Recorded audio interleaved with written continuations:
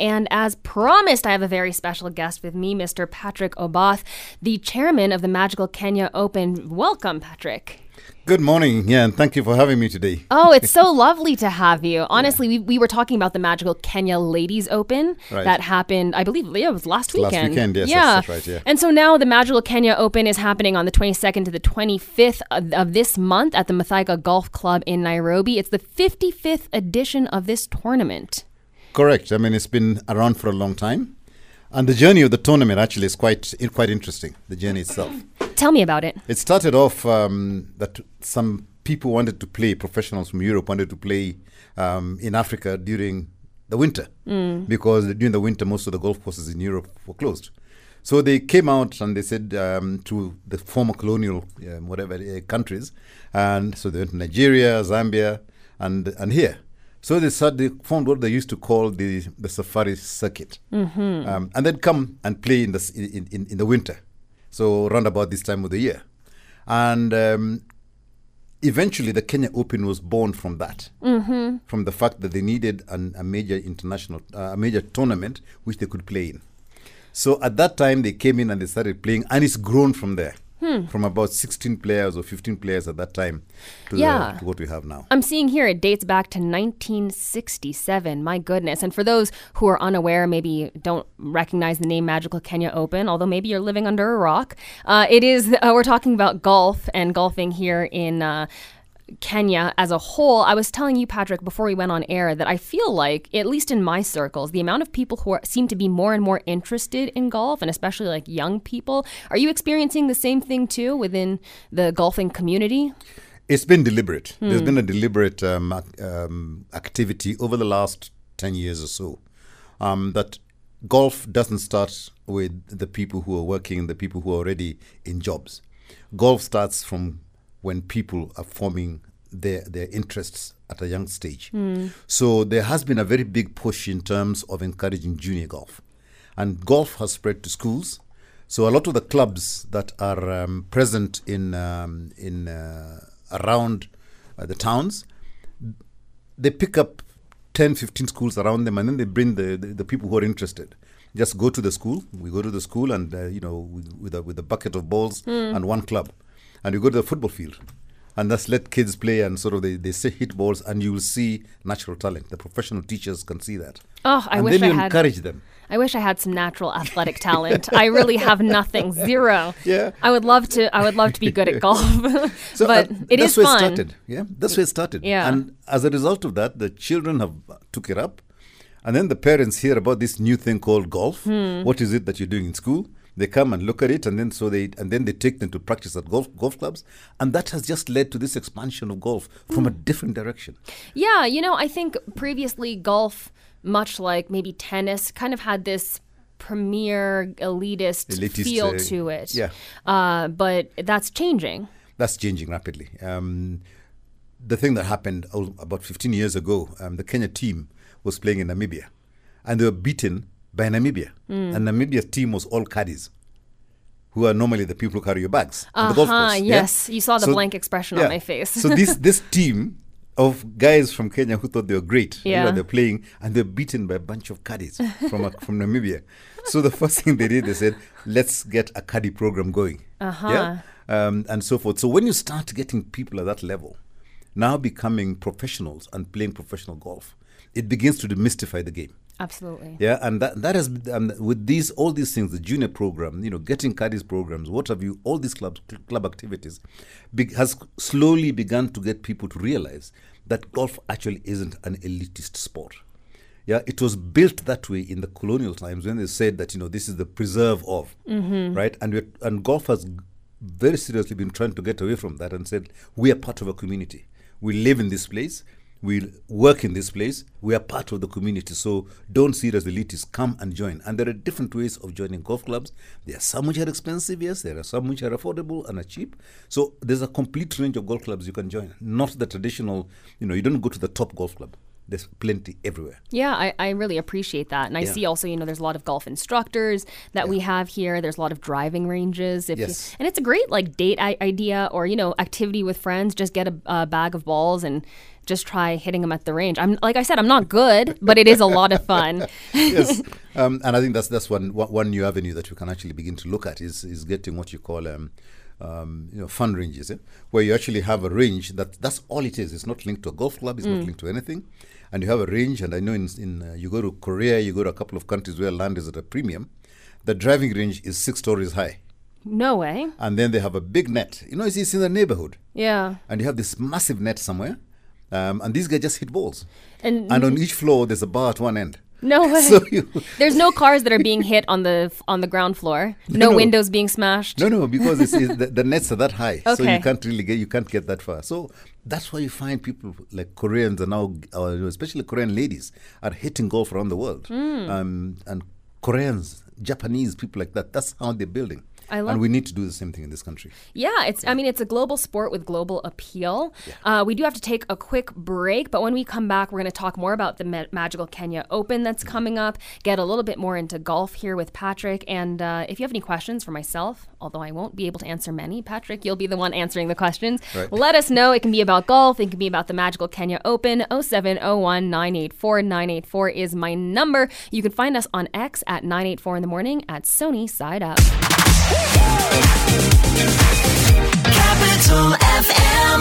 I'm joined this morning by Patrick Obath, the chairman of Magical Kenya Open, and it's coming back, baby, the 22nd to the 25th of February at the Muthaiga Golf Club right here in Nairobi. Patrick, welcome. Thank you. Thank you. Yeah, great to have you. And it's so exciting to talk about this tournament here. I understand it's a part of the European Tour circuit, right? Yes, it used to be called the European Tour. Now it's called the DP World Tour. DP World Tour. 3 years ago. Okay. Yes. That feels like a big deal. It is a big deal. For us. And does the DP World Tour go through other African countries? Yeah, the DP World Tour is a tour that sort of covers Europe, Africa, the Middle East, and parts of Asia. Okay. So it is at par with the PGA Tour of America. Mm-hmm. Yeah, and so those are the two main tours in the world. But each of those tours has what we call a sub tour, which are sort of lower level tours as well. So golf in terms of a game globally is big. Mm-hmm. That's the main thing about it. Yeah. So being part of the DP World Tour for us in Kenya, I think is a big plus as a country, because in Africa, the only other places you have DP World Tour events is South Africa and one in Morocco. That's it. So in between the two, there's nothing apart from the one we have here. So what kind of things did we need to do to qualify to be part of the DP World Tour? That story is one that is personal to me a lot, because when I got involved in golf, as the tournament director, the event was on the Challenge Tour. Now the Challenge Tour is one level below the DP World Tour. It's part of the same organization, but the prize money is different.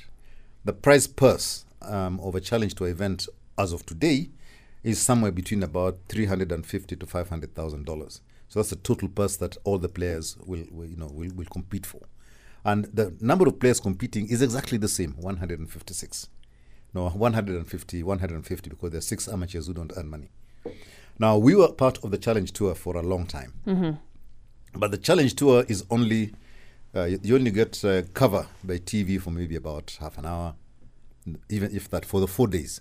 So you get a highlights thing that is then given to all the media houses, and then they can choose to use it or not. But the DP World Tour gives you live broadcast.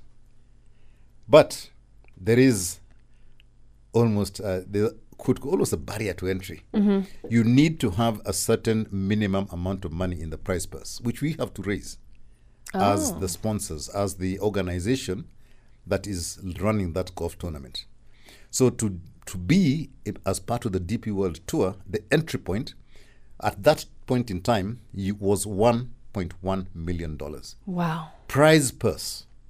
And then to organize is another $1 million again. Yes. In terms of laying it out and so forth. Yeah. What that then does, and this is the reason why we went up that way, was it gives you 4 hours of TV cover every day for 4 days.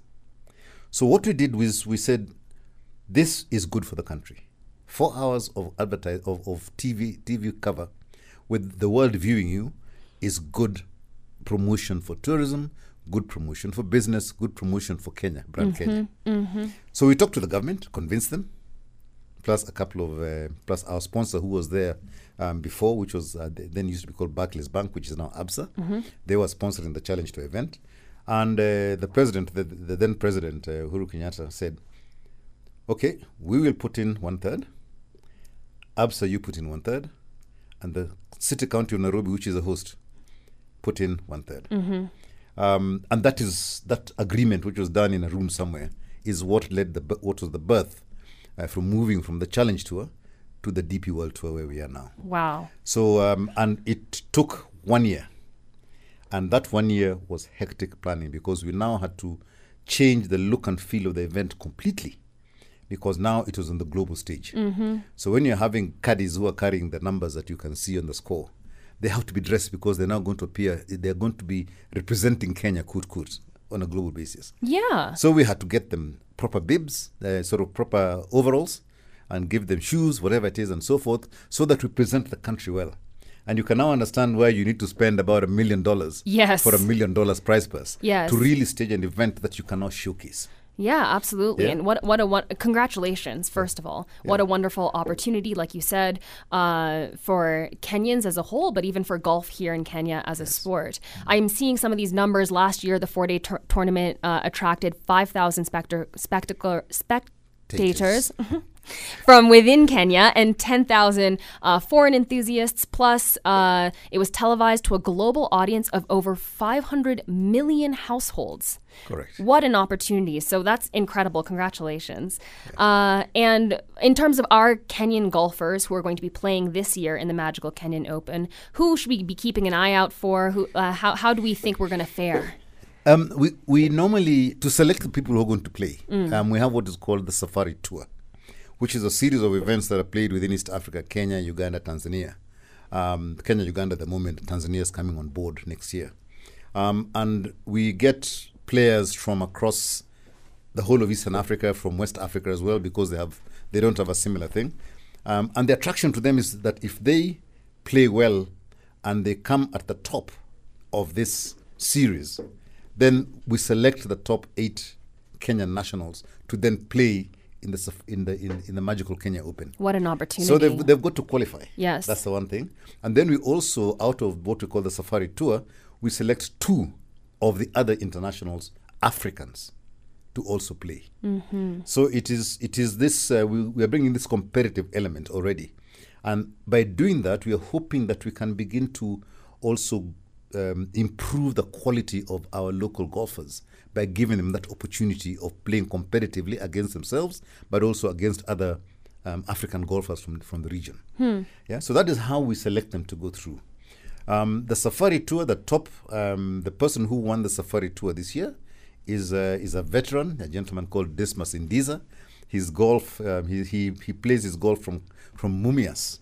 And if you want to sort of think that Mumias golf course, has anybody ever heard of a golf course in Mumias?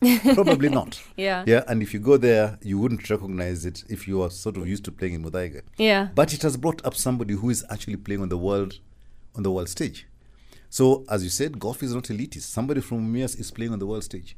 So there's Dismas Indiza, there is Justus Madoya, there is Greg Snow. All these people are people that we should be watching out for. So our 8 Kenyan pros are going in, and then you got the 2 Kibugu brothers, Mutai and Njoroge Kibugu. The 2 of them they're both members of Muthaiga, and they've come up through, I think, very, very passionate dad of theirs who's been promoting them. And in fact, Mutai last year made the cut and he went to play in Germany. Whoa! As part of our promotion. What happens is we normally have 1 or 2 slots that we allow other tours, other events in the DP World Tour to bring their budding people, right? And in return, they allow us to take one of our people there as well. Oh, cool. So the person who makes the cut, or the highest placed Kenyan in that event, in the Magical Kenya Open, we then give them that opportunity to go and play abroad. Wow. Yeah. What an opportunity for anybody who's an enthusiast of golf or just curious about the sport. What an opportunity to go witness players at the top of their game from all over the world, but particularly homegrown talent.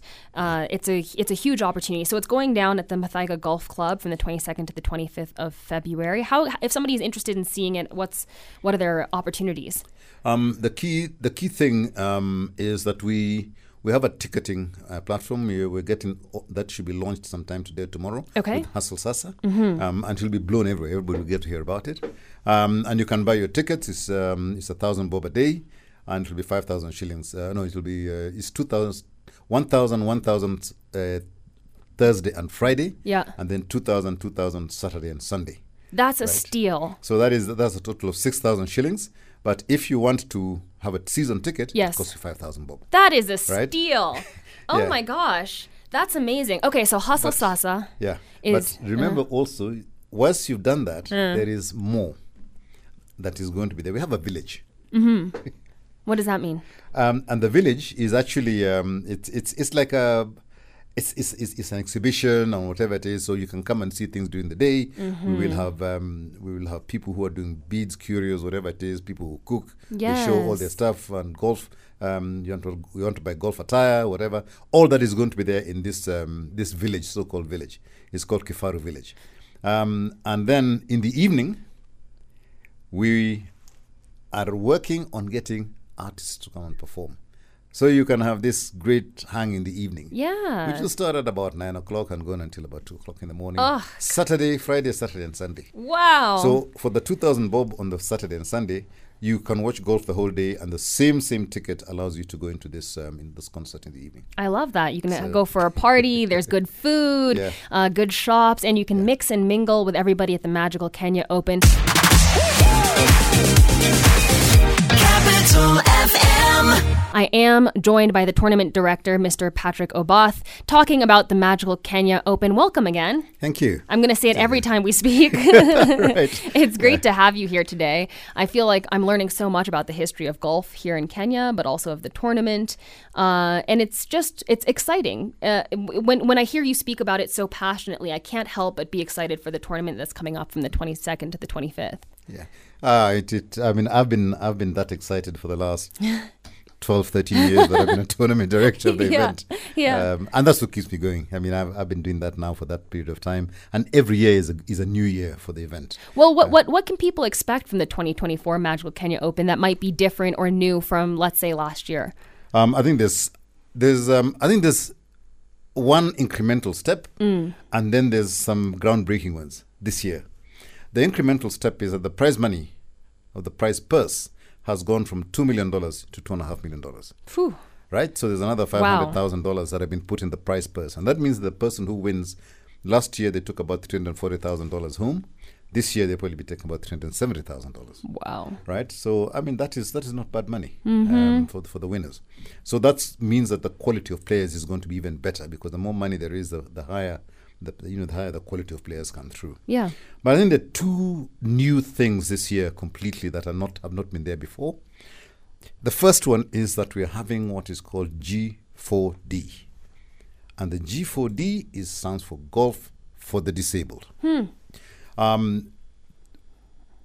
We saw this in Dubai about 2 years ago. And these are professional golfers. They're paid to play, or they earn money. That's their profession. And they're disabled. And we thought, wow, this is something that we need to bring to Kenya, because it will inspire people to think of sport. Mm-hmm. And this is different sport that they take up professionally, potentially, to be able to earn money.